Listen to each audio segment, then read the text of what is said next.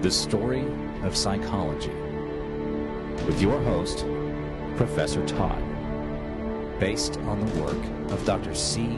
George Bourret. Part 2, The Rebirth. The Enlightenment.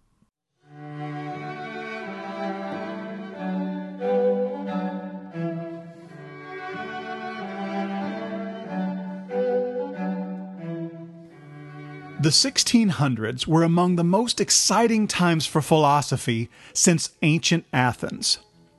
Although the power of religion was still immense, we begin to see pockets of tolerance in different places and at different times where a great mind could really fly. England was fairly tolerant, if only because of its diversity. Holland was the best place to be.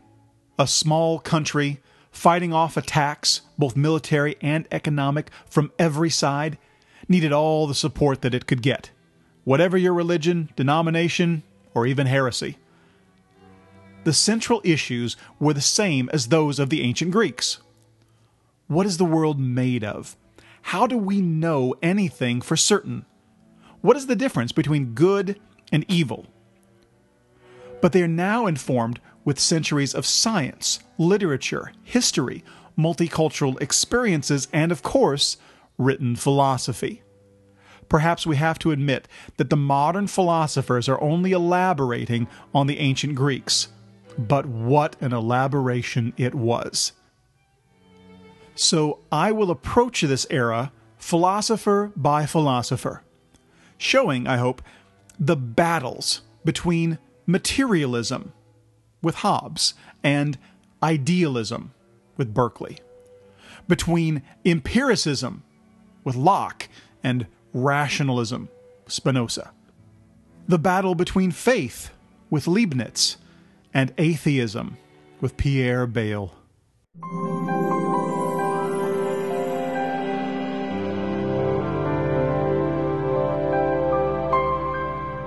Thomas Hobbes. Thomas Hobbes was born April 5, 1588.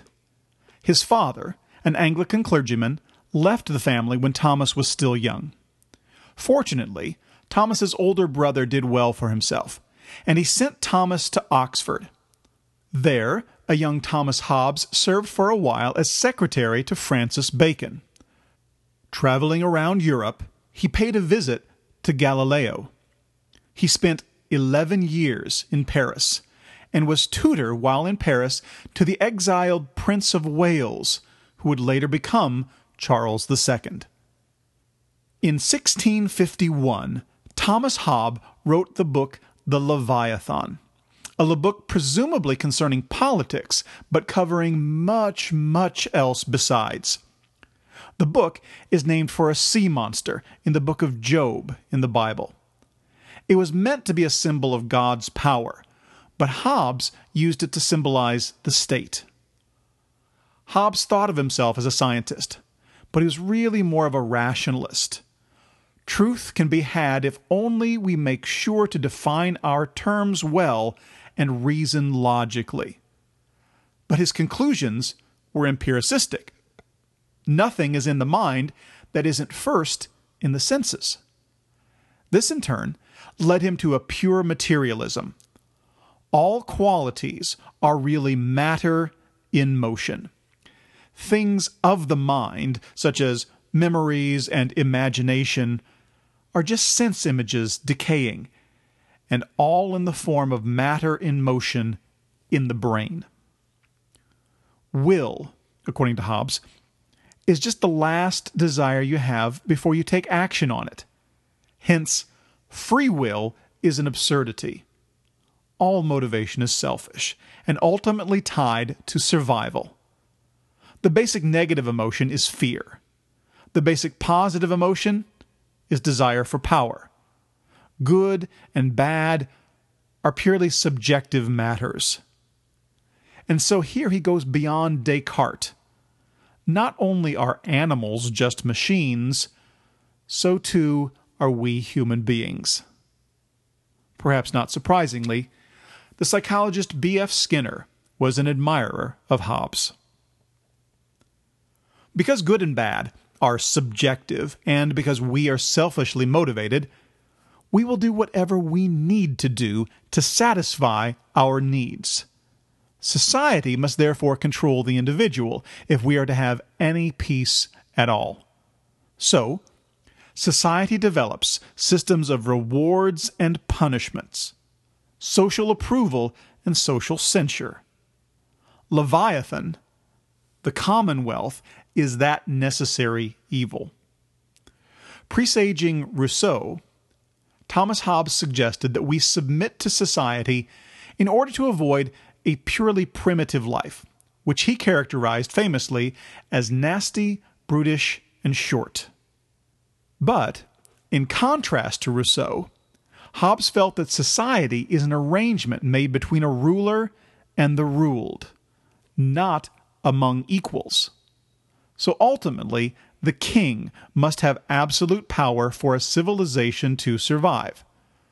Democracy, Hobbes said, is just rule by orator demagogues who easily manipulate the mob. Religion, too, is a device for keeping the peace. It's nothing more than a fear of invisible powers that the mob has accepted as legitimate. Superstition is the same thing, it's just not accepted as legitimate. Now, I should note that Hobbes was not an atheist. He was, however, a deist, meaning that he believed in a deistic creator, an intelligent prime mover who started the world, but this creator doesn't need to intervene once the mechanical laws of nature take effect. When Hobbes returned to England, he found himself confronted by many critics. Fortunately for Hobbes, his old pupil, now King Charles II, took him in and set him up with a nice pension. Hobbes died December 4, 1679, at the age of 91.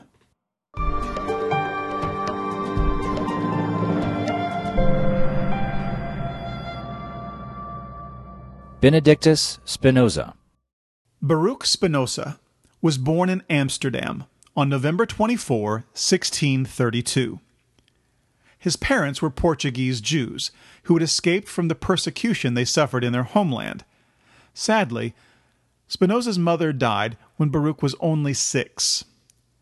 He received a religious education, but his father instructed him in various secular subjects in the hopes that Baruch would take on a career in business.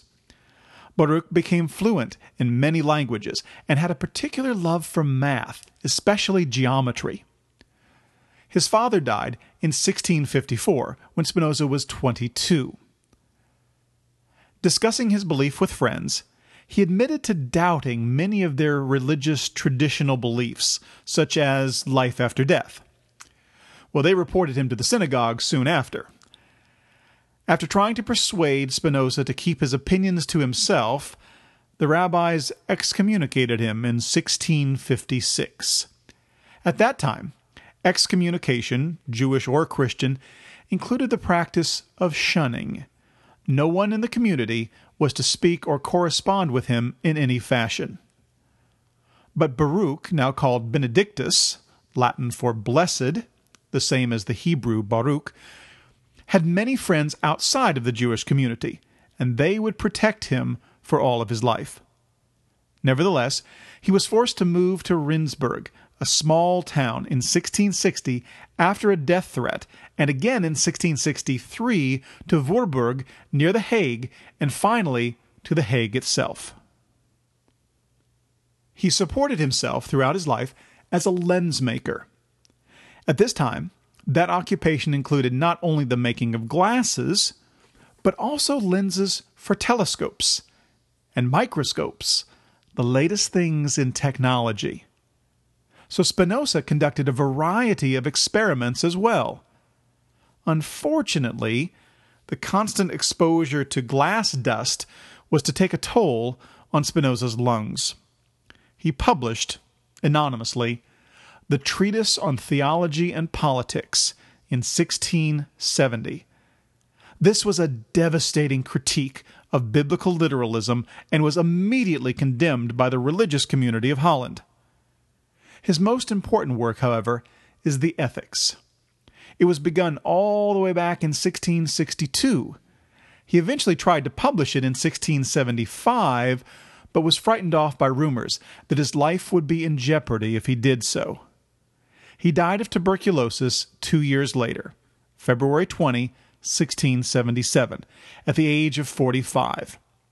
His friends, however, published the Ethics and other unpublished works in his honor that same year. The full title of the book was Ethics, Demonstrated in the Fashion of Geometry, because he laid out his arguments in the same way that a mathematician might lay out a geometric proof. This is certainly a rigorous way of writing philosophy, but it does make it hard to read. According to Spinoza, substance, that which underlies all reality, also known as existence or being, substance has two attributes, two sides, two aspects. If we look at reality from one angle, through the senses, we see reality as matter. But if we look at reality within ourselves, we experience it as thought. And so Spinoza suggested that there were an infinite number of aspects, but only those two are evident to us as human beings. So the body and the mind, or we could say the brain and the soul. The body and the mind are one. They are one and the same thing, but they're seen from two different perspectives. Where there is material activity, there is thought. Where there is thought, there is material activity. Now, not all thought is available to what I perceive as myself. Much remains unconscious, but it goes on nonetheless. Now, this double aspectism may sound great, but it brings us around to panpsychism. Panpsychism is the idea that every material thing has a mental side to it, and vice versa. Every mental thing has a material side to it. People have minds. Animals have minds. Plants have minds. Even rocks and houses have minds. The earth, the physical earth, has a mind. Now, of course, as we move away from people, those minds are increasingly unconscious and increasingly lacking in a sense of self. But still, they exist.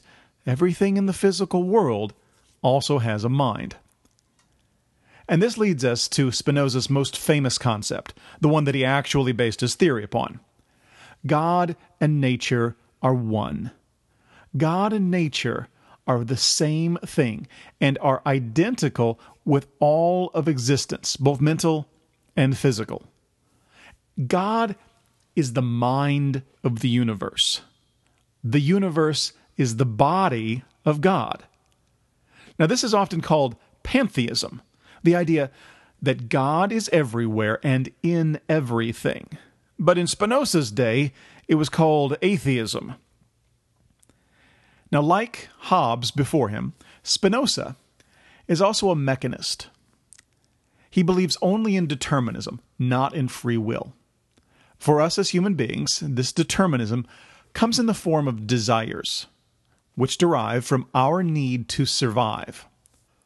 All things, Spinoza said, have the motive of self-preservation, a survival instinct, if you will. All things are selfish. And Spinoza says that we strive to increase our power, that is, to increase our capacity to preserve ourselves. And he identifies this power with virtue. So good is defined as what is useful to us, and the bad is what is damaging to us. Good advances our well-being. Bad decreases our well-being. Good we perceive as pleasure. Bad we perceive as pain. But we have many desires, and usually one outweighs the other, so we do what we desire most. But often, those desires conflict. This conflict itself decreases our well-being, and so we experience it as pain. So what can we human beings do then to make our lives less painful? Well, society helps to some extent. By providing rewards and punishment, praise and blame, society adds new items to our lists of desires.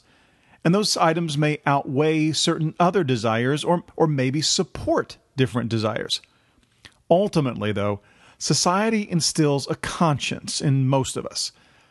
Spinoza saw conscience as learned, not innate. Ultimately, we must rely on ourselves. First, Spinoza says, we have to gain some control over our desires, because when our desires are out of control, they control us. And desire out of control, Spinoza called the passions. And passions are out of our control because they operate unconsciously, so they're not available to reason. But by getting a clear idea of the passions, we turn them into simple emotions. And emotions are amenable to reason. Sigmund Freud would say 3 centuries later that we must make the unconscious conscious. One way to turn a passion into an emotion, incidentally, is to trace its roots. If you can see where the passion came from, then its operations become clear, become conscious, and you can better deal with it. Another way to deal with passions is to see the necessity of things. Nature is what it is. God wills what he wills, and no one can change that. Surrender to the inevitable, and you will be much more peaceful. A wise person, for example, sees that getting angry at unpleasant people isn't going to change them. In fact, getting angry only hurts you. Being kind to others, on the other hand, is usually rewarded, and it takes much less out of you. So along with Buddha and Jesus, Spinoza said that love can conquer hate. He also said that wise people, and here's the quote, desire nothing for themselves which they do not also desire for the rest of mankind. End quote. That's from his book Ethics. This presages Kant's categorical imperative by about a century. But only an emotion can overcome another emotion. Therefore, reason must become an emotion, a powerful emotion, in order that the emotion of reason can outweigh the other emotions. Now, Spinoza calls this powerful emotion, quote, the intellectual love of God, end quote, which of course also implies a love of nature as well. It includes the acceptance of God's will, or natural law. Knowledge of God/nature is the ultimate virtue, the ultimate pleasure. Spinoza was dismissed by the English as an atheist. He was dismissed by the French as being too religious. But Schopenhauer would have a great influence on upcoming German philosophers, including Goethe, Hegel, Schopenhauer, and Friedrich Nietzsche. And it was in Germany where psychology was beginning to flourish.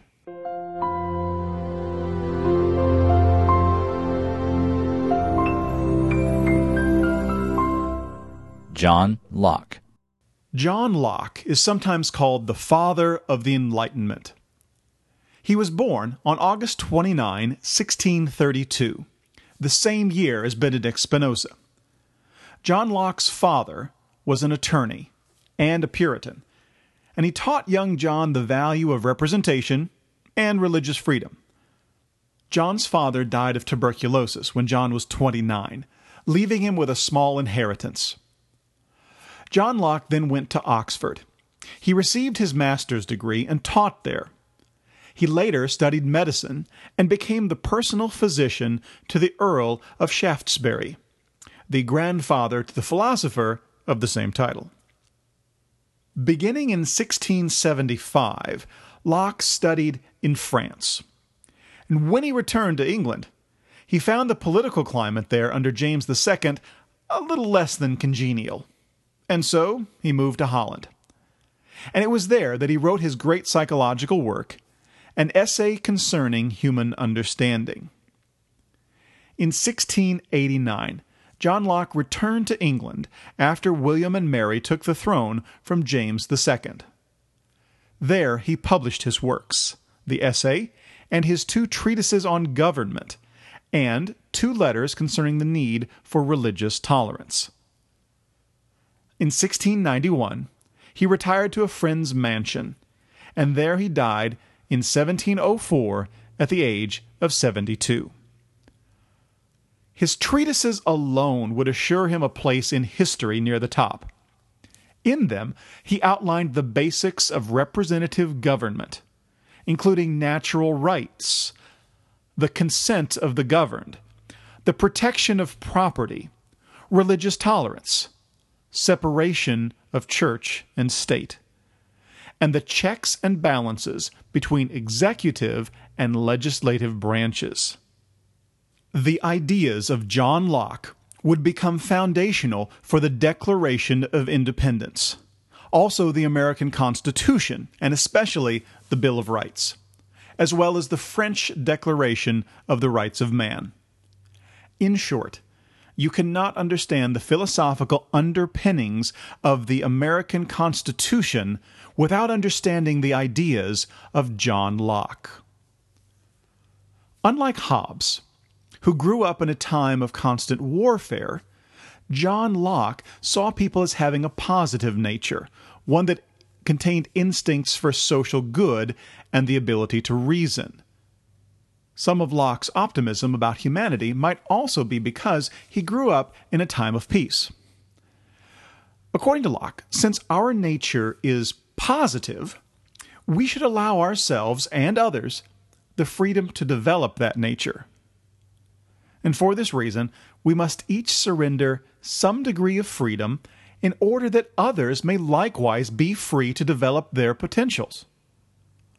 Laws are created not to keep us from destroying each other, but to allow us to express our positive, rational natures. And so a government is legitimate only if its laws promote that which is our nature, to be free and to be rational.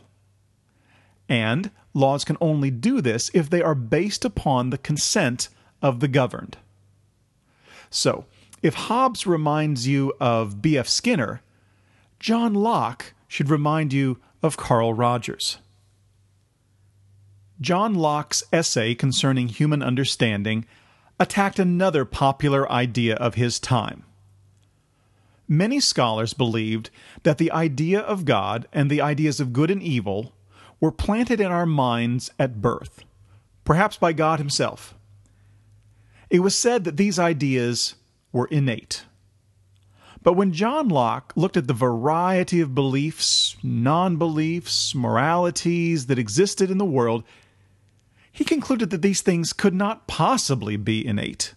There was too much variation, too much difference from one group of people to the next.